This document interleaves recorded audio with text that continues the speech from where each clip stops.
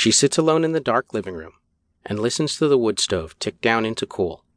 This can't come fast enough. Charlie is hot under the blankets, and the room is suffocating. And her demon appears again. He sits on the couch opposite, but keeps his face turned. He's ashamed of the deformities, the cowlick horn above his left eyebrow. Her demon has greasy hair, dancing with alternate dimension lice, and his cheeks are a primordial map of erupting acne. "I'm sorry," he says, his voice like the exhaust sighing from a furnace when it kicks on after midnight. "So sorry." He looks up for a second, and their eyes meet. "I would like to help." She coughs a little, and he jumps. Okay. She blinks once. He relaxes into the dark brown sofa.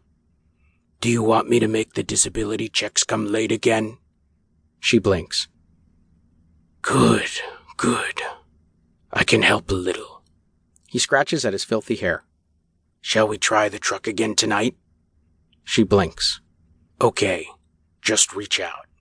Just drift, and it's there. You see the hood? It's blue. You see the engine compartment? See the fuel injection manifold?"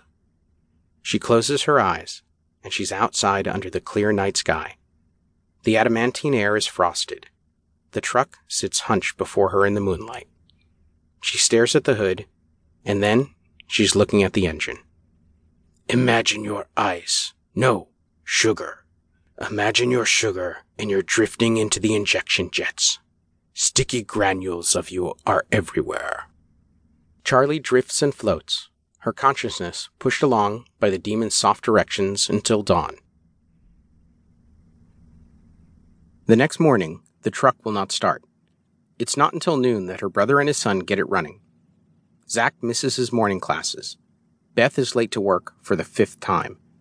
Everyone is pissed. Charlie sits in the living room, already bored.